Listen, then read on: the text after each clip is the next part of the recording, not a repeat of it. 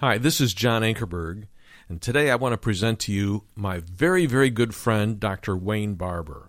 For 18 years, he was pastor of the huge Woodland Park Baptist Church in Chattanooga, Tennessee. He was co-teacher with Kay Arthur for 14 years at Precept Ministries. He studied with Dr. Spiros Zodhiates and co-hosted with him the national radio and TV program New Testament Light for 10 years. Wayne has taught the message of living grace, which is Christ in you, the hope of glory, all around the world. He is president, founder, and principal speaker of Living Grace Ministries. And in February of 2011, he returned to Woodland Park Baptist Church in Chattanooga, Tennessee, as senior pastor. Wayne's authored several books. The most recent one is entitled Living Grace, Letting Jesus Be Jesus in You. And he has also co-authored The Following God series of studies published by AMG. I hope that you'll enjoy listening to Dr. Wayne Barber. Well, will you turn with me this morning to 1 Corinthians chapter 11. I know some of you are saying, are you still there? Yes, we're still there. Well, I was hoping you'd hurry up and get to chapter 12. Well, hang on. We're getting really, really close. We're going to start with verse 30 in a moment this morning in 1 Corinthians chapter 11. We're going to talk about the chastening of God. The chastening of God. When I was growing up, there was a side to my parents that took years to understand. I knew that they loved me. I could not have had more loving parents than I had. I don't have a horror story. I had a mom and dad that you couldn't, I mean, it's overwhelming. I could not have asked for a better mother and father. Loved the Lord, taught me and gave me a great heritage of trusting Him, and were just parents that loved me. My father never told me he loved me all the time, but he showed me. My mother was always hugging me and slobbering all over me and telling me she loved me. I knew they loved me. But there was a side to that love it took me a long time as a child to understand, and that was the side of their chastening. I somehow, in my little pea-brain mind growing up, I couldn't quite associate pain with love. Somehow that didn't equate. My mother, when I would do something wrong, would say, Wayne Allen. That was her favorite name to get my attention. Wayne Allen, now you go out there and get me a switch. Go get you a switch. Now, she would tell me to go get the switch that she was going to use to whip me with. Well, what do you think I did? I picked the smallest limb, branch that I could find anywhere, and I would bring it in. I could break it with my fingers. And Mother would get so upset, she would go out and dig up the tree and beat me with the tree. The pain. And I never will forget how she would do it. My father was a little different. Well, my mom, she would just cry all the time she was whipping me. And she'd say, I love you, Wayne Allen, I love you. I'm doing this for your good. And I'm thinking, you love me? Well, quit doing it. I don't understand how pain somehow equates with love. Well, it took me a long time. One day I became a parent, and now I do understand that. I do understand that when you love someone, you will go to great extremes to correct them and to put them back on the right path. You will spare no pain if necessary in order, because you love them, to see them enjoy life as it should be enjoyed. Well, it's the same way in our relationship with God. I don't know if you've discovered this or not. Oh, we love the songs. Jesus loves me, this I know. Yes, He does. He really does. But somehow we fail to associate His chastening with His love. You know, He loves us so much He'll bring great pain in our lives in order to correct sinful behavior. God does not allow a Christian, a child of God, to get away with sin. Now, you can write that down. Some people say, well, I don't know if I'm saved or not. Well, listen, one of the best ways you can ever know is by the chastening hand of God in your life. He doesn't let us get away with sin. He hates sin with a passion that I doubt if we will ever fully understand. He hates sin with that kind of passion. Many believers today take the chastening of God very flippantly. In fact, they seem to think that a loving God just could not do such things. I was watching the Doodah channel, and I apologize for calling it that. I just don't know what else to call it. And because there are some really good people on that Doodah channel, but there are a lot of doodahs on the Doodah channel, and I was watching that thing. My wife does not allow me to watch it when she's in the room with me, because what it does to me, I get so angry, I want to jump in the tube and say, what you just said? That's not in the Word of God. And this fella gets up and he uses an expression, and I've used it before. You know, God really spoke to me and convicted me. I've done the same thing. Isn't it funny when you're preaching and you see another preacher and you see yourself and you think, gosh, did I do that? I didn't say the same thing he said, but I used the same expression. And he used it in a real sarcastic way. And he said, would God, a loving God, allow sickness and suffering in his children's life? And he said, absolutely not. He said, that would negate the loving character of God. And I wanted to yell, no, it doesn't negate the loving character. It proves the loving character. Yes, God will bring pain in your life. Yes, God will cause us to suffer. Why? Because he's a God that loves us and he disciplines his children. This kind of warped thinking that a loving God could not bring pain into my life has caused people to misunderstand much of the pain and suffering they've had to go through in this world being his child. In fact, if you take God's chastening out of the equation, then we all lose a holy reverential fear of God. And what happens is, and what we're seeing happening around us, is we take God in such a flippant manner that we take sin lightly, and that's when our lives begin to cave in and all kinds of destruction can come about. Let me say this now. As we talk about the chastening of God, that's what we're going to be dealing with this morning. When we talk about the chastening of God in a believer's life, keep remembering my mother sitting on the steps weeping as she has to correct me, because the chastening of God has got to be associated with his loving correction in our life. That's what we're dealing with as we walk through the scriptures this morning. Keep that thought in mind. In no way are we referring to the awful wrath of God that one day will be unleashed upon unbelievers and unrighteousness. That is in no way what we're saying. God's correction is in a different realm than that wrath that one day without any mercy will be dropped on this earth. It's a future wrath that is coming one day. The Apostle Paul says in 1 Thessalonians 4, if you want to turn over there, or 5 rather, 1 Thessalonians chapter 5, and in verse 9, he says, for God has not destined us for wrath, but for obtaining salvation through our Lord Jesus Christ. Now there's a wrath he speaks of here that is a future wrath that is one day coming, and that future wrath is not what we're destined for. He goes on to say in verse 10 of 1 Thessalonians 5, speaking of Christ, who died for us, that whether we're awake or asleep, we may live together with him. And the implication is forever and forever and forever. And so he says, we're not looking forward to this future wrath that is going to fall one day. That is not something that the Christian is destined for. However, we must understand that there is a present wrath that we will have to deal with. You see, not only are we saved from the power of sin or penalty of sin, we're saved from the power of sin, and one day we'll be saved from the presence of sin, which in effect will deliver us from the wrath that God is going to drop on this earth without mercy upon sinners and upon unrighteousness. But the wrath that Paul speaks of in one situation is future wrath. There is a wrath, however, that we will deal with, and that's the wrath of God mixed with his mercy. Remember the prophet in the Old Testament says, oh God, when you remember mercy when your wrath comes. And that's the way God always uses his wrath in our life. It's always mixed with mercy. He does hate sin. Thank God he has sent Jesus to deal with it on the cross. But he continues to hate those sinful choices that we make, and therefore he continues to allow us to experience some of that wrath mixed with his mercy to give us an understanding of the life that he seeks for us to live. God disciplines his children. We used to have a sign in front of the church. The city finally made us take it down. I think it looks so bad. You know those little signs that you put out in front and you have to run a big cord to? I think the cord was a louder color than the sign was.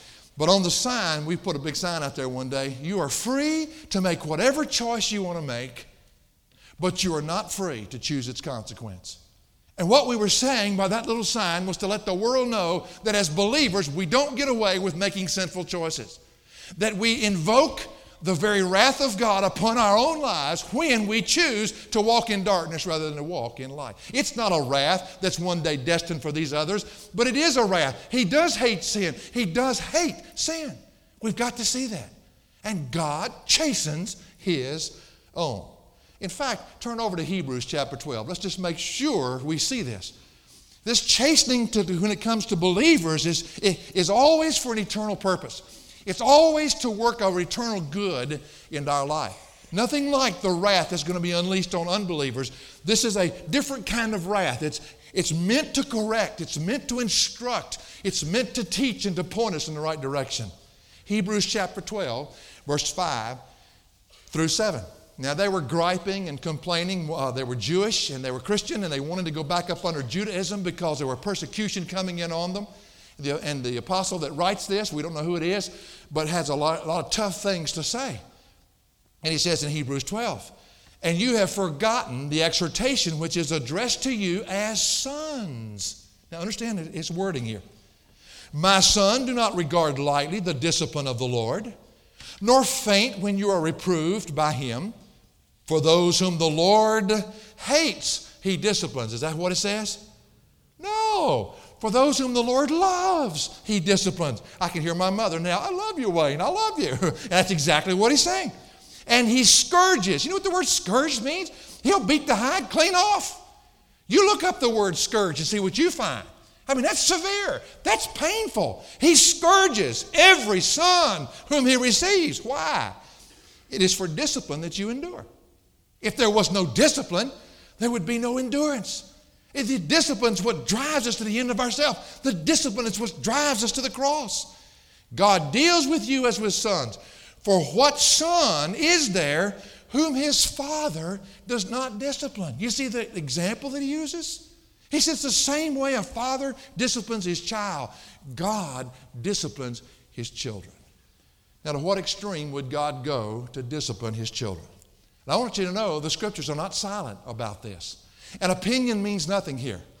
What does God's word tell us about the extremes that God would go to discipline his people? Well, chapter 10 that we've already studied in 1 Corinthians has told us of one particular event in the life of Israel, which were his children in the Old Testament, that in one particular event, 24,000 of them were brought down, executed by divine God. Now you say, wait a minute, that doesn't sound like a loving God. Now hold on.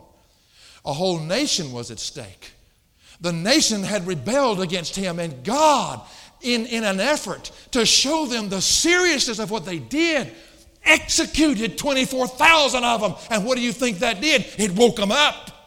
And that's why his purpose is so clear. It's always to correct. It's always to instruct. But I'll tell you what, when you stay in the Old Testament, it makes everybody feel better. Let's don't get into the New Testament. But the New Testament is not silent either.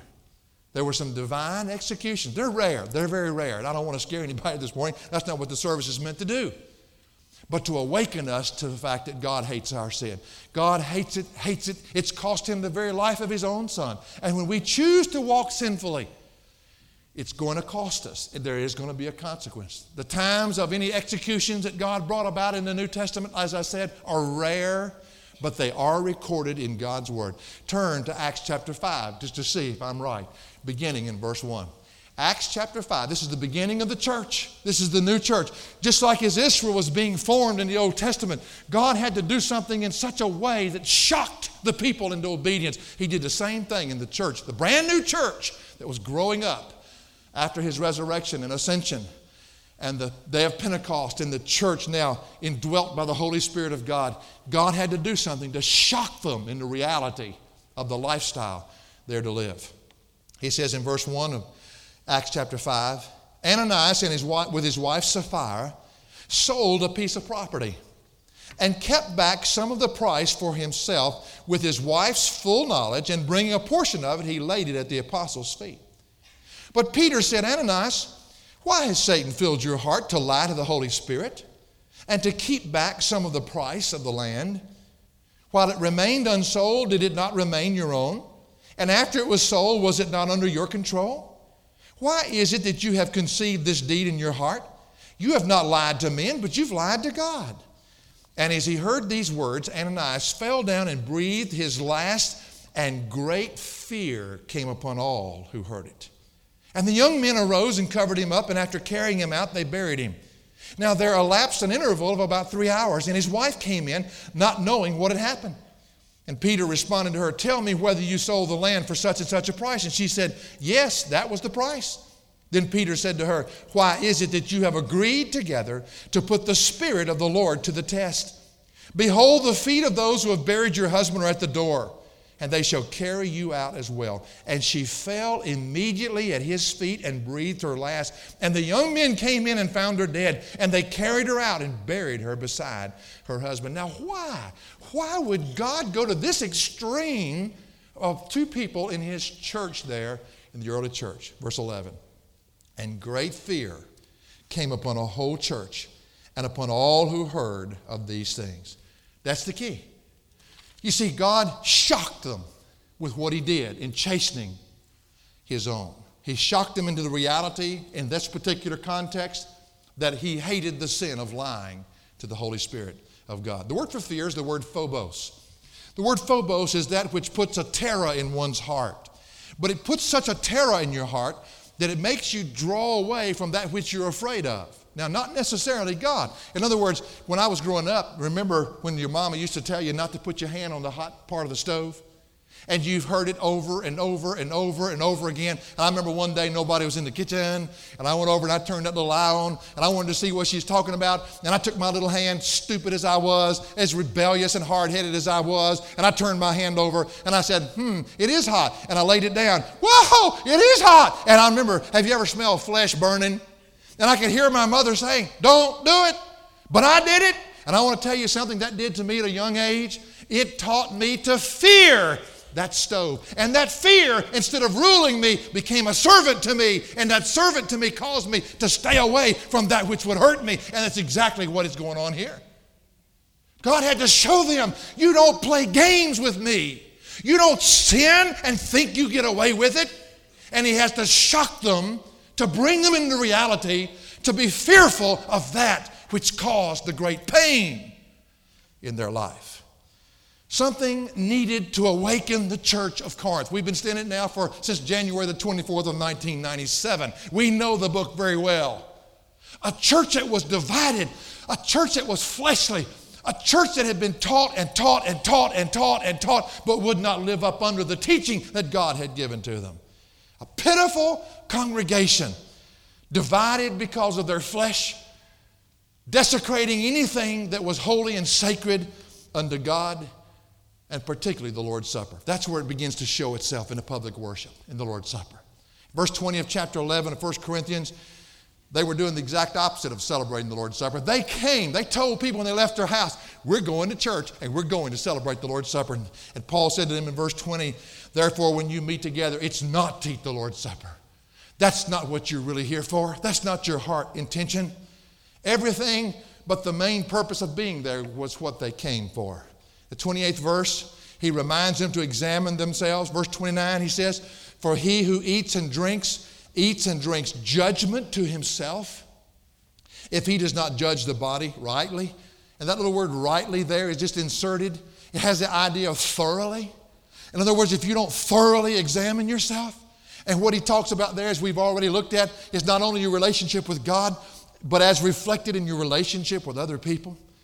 Would you just stop and think for a second how many Christians take the sin of gossip, the sin of a bitter spirit, the sin of criticalness in their life? They take it so flippantly, they don't even consider that when they examine themselves thoroughly, and yet they'll come to church and act as if everything's okay, and God says, you don't get away with that kind of sin.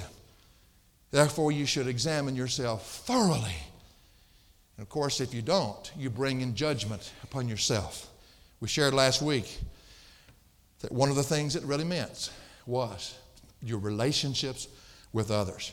You know, it's amazing to me. You can go from place to place, and any believer that's there will agree with you that you should examine your relationship with God. Oh, yes. If I've sinned, if I'm right. And that's part of it. They'll agree with you. But you take it to the next level. What about your brother? What about your brother?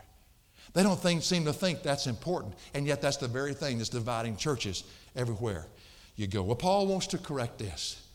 The believers at Corinth evidently thought that God wasn't going to judge them. Why, he hasn't done anything yet. They didn't even know, as they were reading the letter Paul had written to them, God was already judging them, and they had completely missed it. They couldn't see the judgment of God that was going on in their life.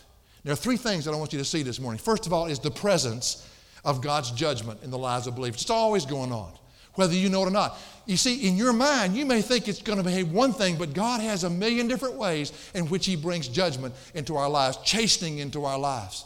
Look at verse 30.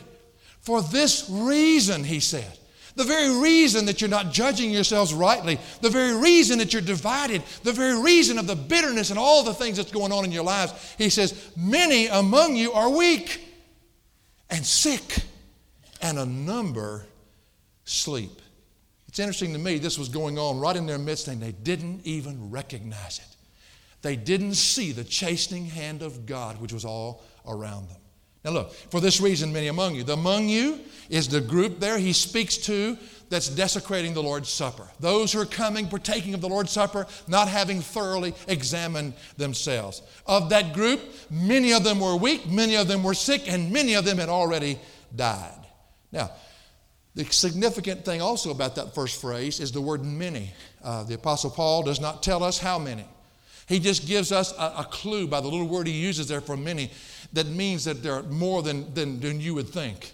There's several. They're not just one or two. There's several that are weak, several that are sick, and several that are dead because of their flippant way they've treated their Christianity and the flippant way they have dealt with the Lord's Supper. God was already sending a message, and they couldn't see it. Notice the progression.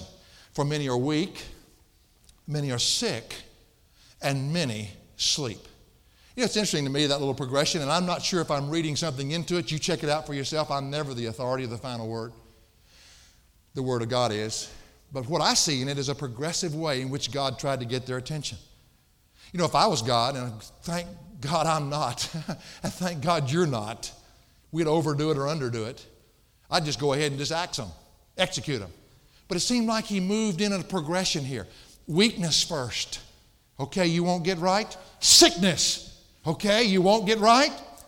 Death. It's not as if He just stepped in and executed everybody. But there was a progression here. Weak, sick, and dead.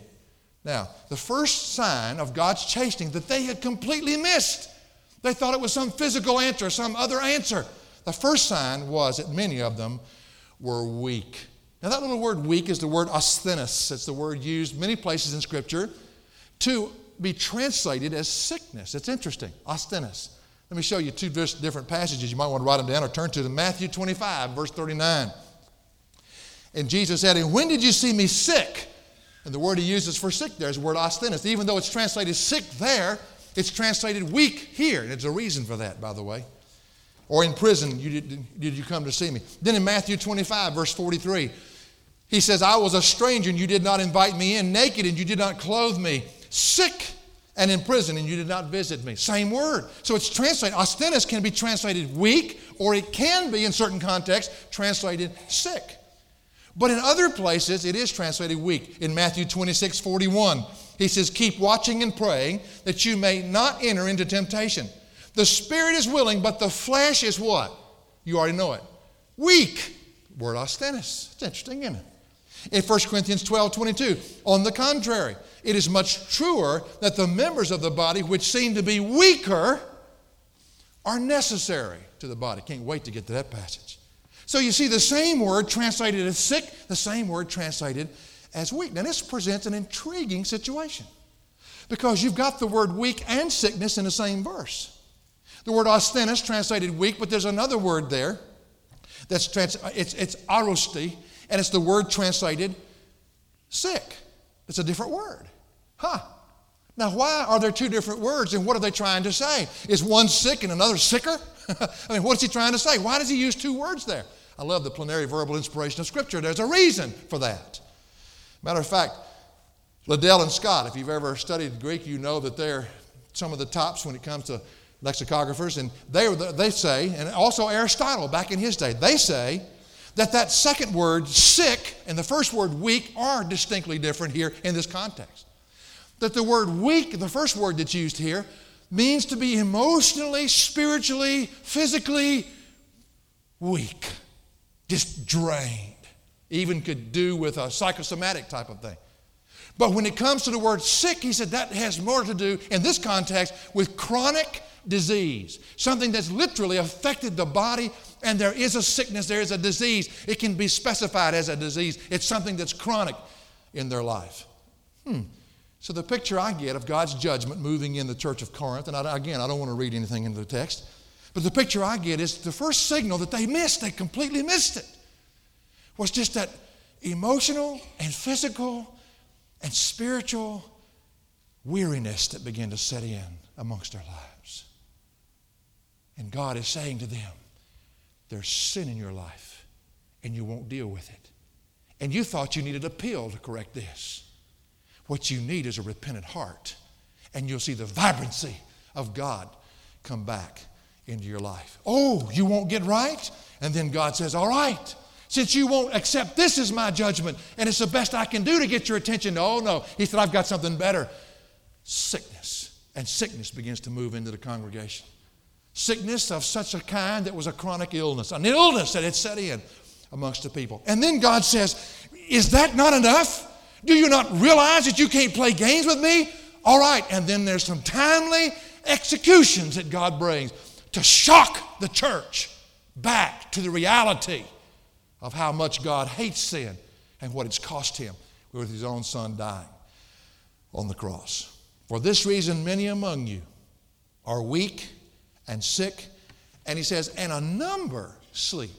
The word for number there is an interesting little word. It's the word hikanos. And it's the word hikanos means a sufficient number. In other words, not just one or two. There's a sufficient number of you. I mean, sufficient enough that you already know about it, that have dropped dead in the congregation because of your unwillingness to treat God and his word as sacred. Now let's look at this word sleep, because it's an interesting word. He said, many are asleep. Why, Wayne, do you say the word sleep means dead? Now I want to tell you something straight out. When the word sleep is used to describe death, and it is in many places, sometimes it's used just to be physically asleep. But when it is assigned the task of describing somebody who has died, it is never used of unbelievers. It is only used of believers. Now that is significant here. You can check it out yourself. And there's a reason behind that. Because with the death of a believer comes the certainty of a future promise of the resurrection of his body. That's why that particular word is not ever used with lost people. It's only used with believers when it's assigned to describe a death. Let's look at it. It's a beautiful promise. Actually, the promise is in the Word. When Stephen died in Acts 7:60, and falling on his knees, he cried out with a loud voice, Lord, do not hold this sin against them. And having said this, he fell asleep. Now, the body fell. He was stoned. The body fell. What happened at that very moment? Do you think the spirit went with the body? We know from another passage, 2 Corinthians chapter 5, verse 8, that at the moment of death, the very moment the heart stops, the very moment there's no more breath left in the body, at that very moment, the spirit goes on to be with the Lord Jesus Christ. There's a divine departure. Paul said that, and people missed it. He said, the time of my departure has come. They thought it simply meant his physical life on earth, but no, they could walk by his grave every day. He's still with us, but he's in the grave. And Paul says, no, there's a departure. I'm going on to be with the Lord Jesus Christ. The very moment that a believer dies, his spirit goes immediately into the presence of the Lord Jesus. That's why Paul said in Philippians 1:21, for me to live is Christ, and to die is what? It's gain. Why? Because I live by faith here, but I live by sight there. I walk right into his presence. But now wait a minute. Why would that word asleep be assigned to the body then? Is there a soul sleep? No, I disproved that. Spirit goes to be with the Lord. There's no such thing as a soul sleep. Come on, get your theology straight. But there is a word asleep assigned just to the body of a believer. Why? Well, because it's a picture in itself. When you lay down and go to sleep, you rest, do you not? But when you have finished resting, what do? You get up. The body that laid down does what? Gets up. I used to have a preacher, and I asked him one day, I said, where are you going? He was going to a funeral. I knew that, but I don't know why I asked him. Sometimes that's just a rhetoric question. I said, where are you going? And he said, I'm going to plant a body. And I said, well, don't tell the family that. I don't think that'll go over too good.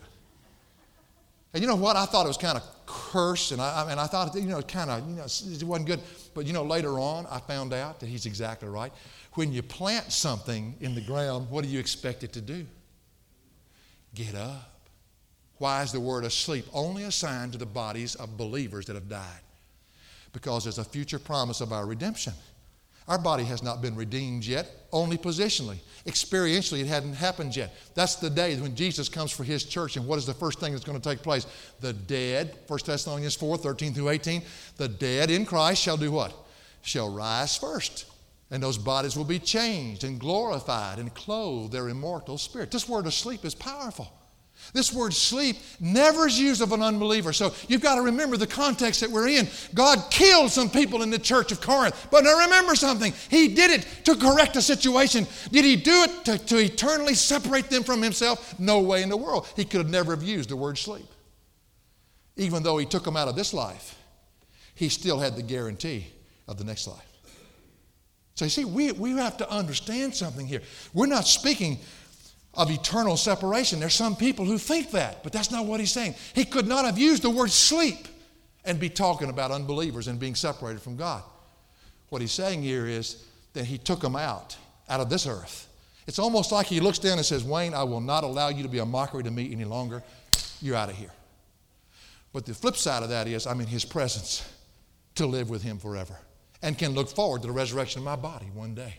Because God does not tell you something that he does not fulfill. He's faithful to his promise.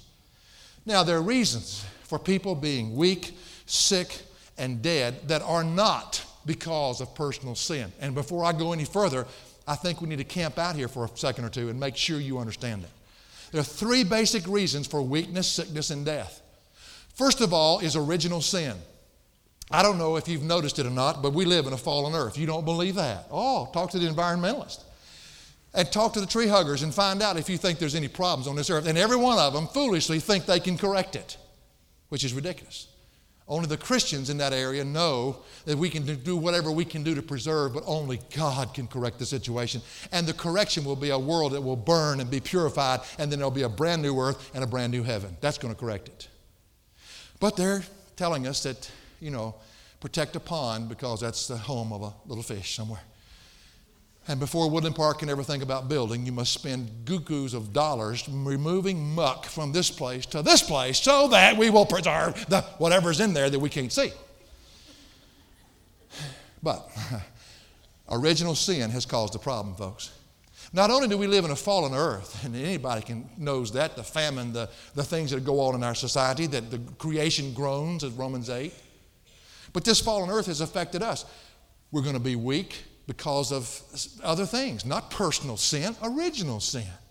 As long as you're a resident on planet Earth, don't try to get out of suffering and sickness and things like that. You're going to be bitten by mosquitoes, especially my wife. Dinah can go into a county, there's one mosquito resides there, and it will bite her. I don't know, it's amazing to me how mosquitoes just go. I guess she's so sweet, that's why it bothers her. It just never does bother me at all.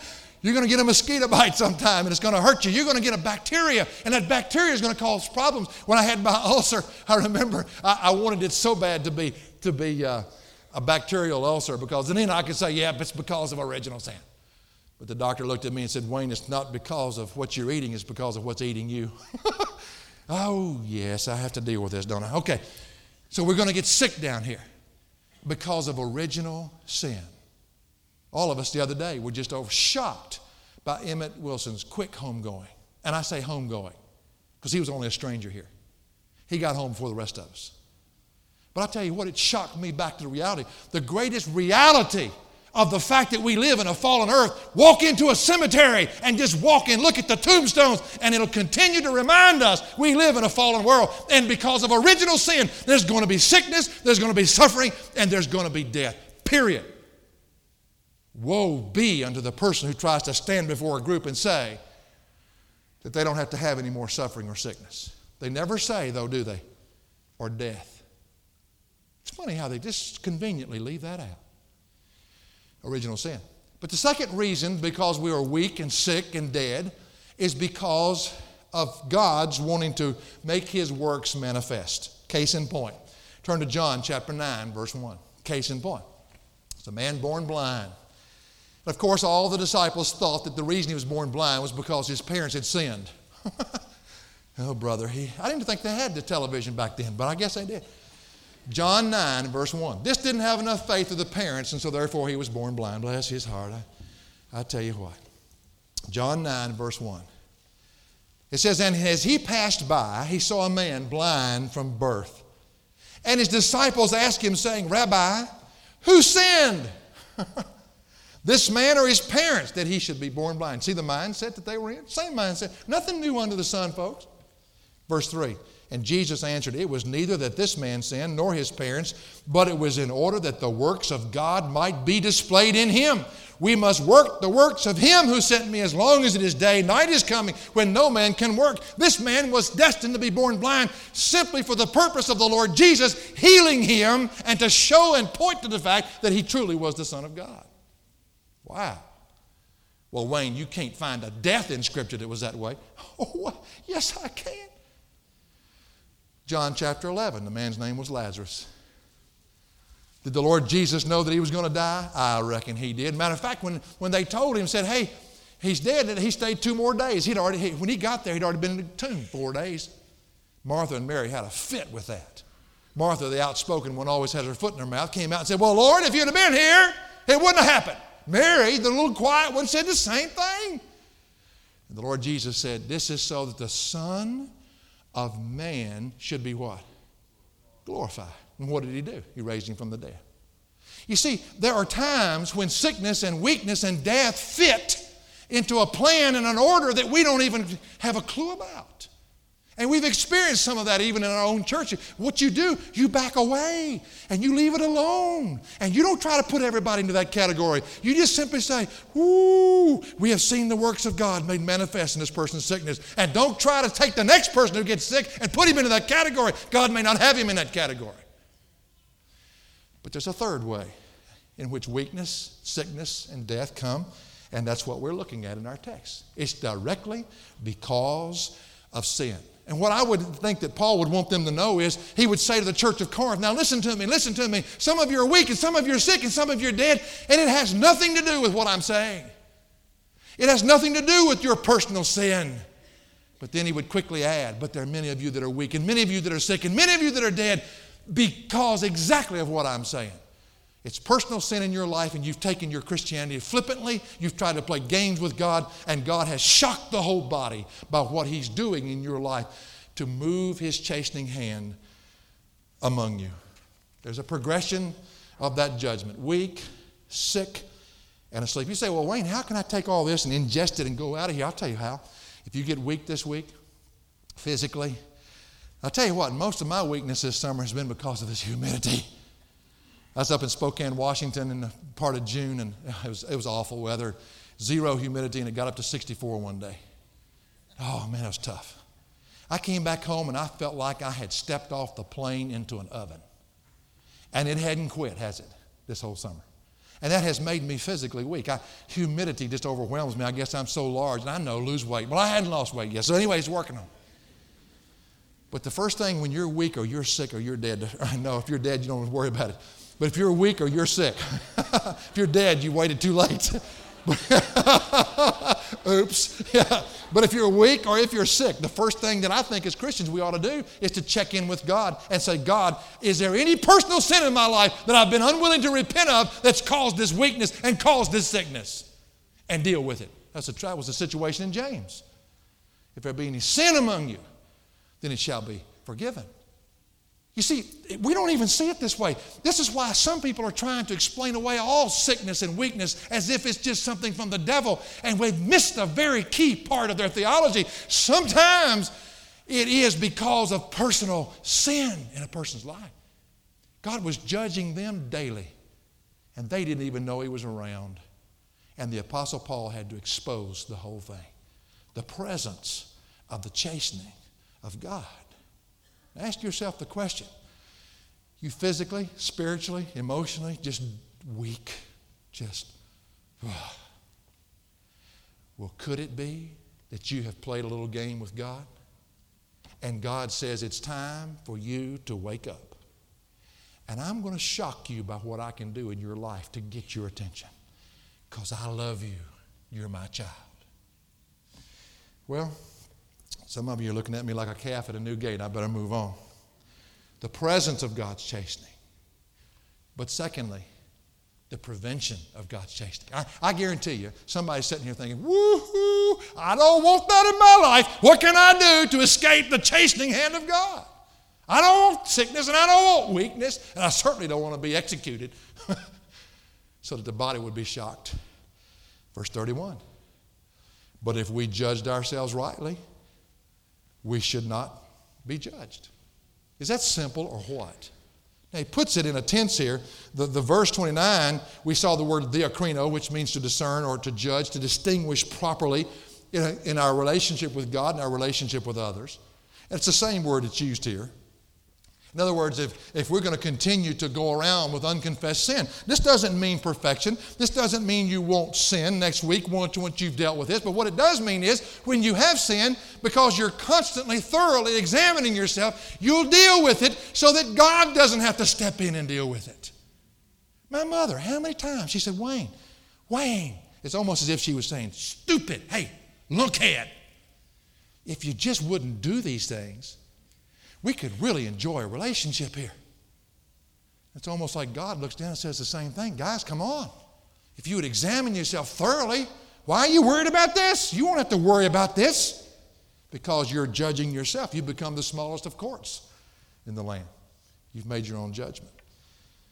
Well, but if we judged ourselves rightly. The word is in the imperfect tense. And the imperfect tense means it's very similar to present tense, and he's speaking to them.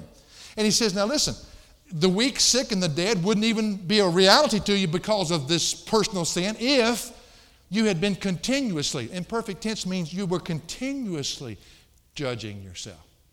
That's the way we're supposed to live every day. That's why we draw a little circle when we come in here. But hopefully that's not the only time we do it all week long. We're to constantly be thoroughly examining ourselves as to our relationship with God and as to our relationship with others. When we allow our relationships to others to be divided. And I want to tell you something, folks, and I've said it for 17 years, and I'm going to keep saying it. The most important thing to God is not your agenda, not the ministry, not this church, not buildings, but your relationships to each other. Because when you get to heaven, that's the only thing that's going to remain. And if you think you can keep skipping churches or go to this one or that one or the other or do this or do that to escape having to deal with it, you've got another thing coming. And it means you have not learned to thoroughly examine yourself at all times so that we should not be judged. That's in the imperfect tense, and that's in the passive voice. So if you'll continuously judge yourself, you won't have to be continuously judged. That's what he's saying. You don't have to fear this, but God is a corrective God. God is a loving Father, and what father would not correct his children? So therefore, God's going to correct us. And he'll use whatever severe measures is necessary.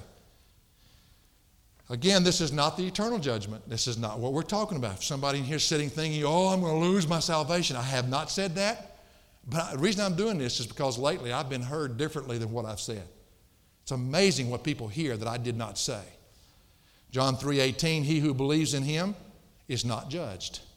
He who does not believe has been judged already because he's not believed in the name of the only begotten Son of God. So if you have believed in him, continue to believe in him and trust him, then hey, forget it. The judgment already fell on the Lamb, and therefore it's not going to fall on you. That's not what we're talking about. We're talking about a God who loves his children. And would God go to the measure of death to shake up a church? Yes, he would. He has. He's proven it. It's rare. It's rare. It's in a situation, both contexts, even in Israel and in Corinth, when a church had gotten, or the people of God had gotten so dulled to who he is and his holiness that finally he had to shock them back to reality and bring fear in their hearts. So that they would, the next time they chose to sin in that area of relationships, they would back off and say, whoa, no, that burned me last time. I'm going to deal with it. I'm going to properly, thoroughly examine myself. Well, I had more to say. Sometimes I say that, and I'm really not telling you the truth because I don't have another thought in my brain, but I had a whole lot more to say this morning. But my time has just left me 18, 17, 16 seconds I have left. At least I know where I am. See, I got a clock. I I made a choice last night that's cost me today, big time. Now, it's not going to be in the sense of being weak, sick, or dead, but to show you an illustration. I had a hearing aid battery blowout Wednesday. But I studied on Thursday and Friday, so who needs a hearing aid? I mean, who am I supposed to listen to? The computer? Yesterday I also studied, and I just still didn't need it. And last night it dawned on me I don't have a battery for my hearing aid. Yeah. But I said, I don't want to we just got a new chair at our house. Folks, listen, it's going to cost you, but I might let you come over one at a time and just sit. I want to see who the men are in this church. My feet barely touch the floor when I'm sitting in this chair. It's a man's chair. It's leather. Oh, I can put a drink on this side. Roger, you would love this chair. I mean, it's got room. And that thing came in Saturday morning. And I want you to know, I was sitting in that chair. I sat in that chair yesterday almost 9 hours. It's a recliner. It's got that smooth leather feel to it. Kick that sucker back. Woohoo! I mean, it was wonderful. And I was sitting there and the thought went through my brain, you know what? You need to go get you a hearing aid battery. And my body said, not on your life. We're enjoying this. And I thought, well, I'll just go out Sunday morning and get me one. Have you tried to find something that's open on Sunday morning? I drove for 30 minutes this morning. There's nothing except over in East Ridge, and that was too far to drive. So I've been preaching in a tunnel with carpet wrapped around it this whole service because of a choice I made to satisfy my flesh last night. And God says, what's the problem that you don't understand this? The measure of your consequence has everything to do with the measure of your choice. And I'm faithful, he says, to the church of Corinth and to us, to bring chastening into your life.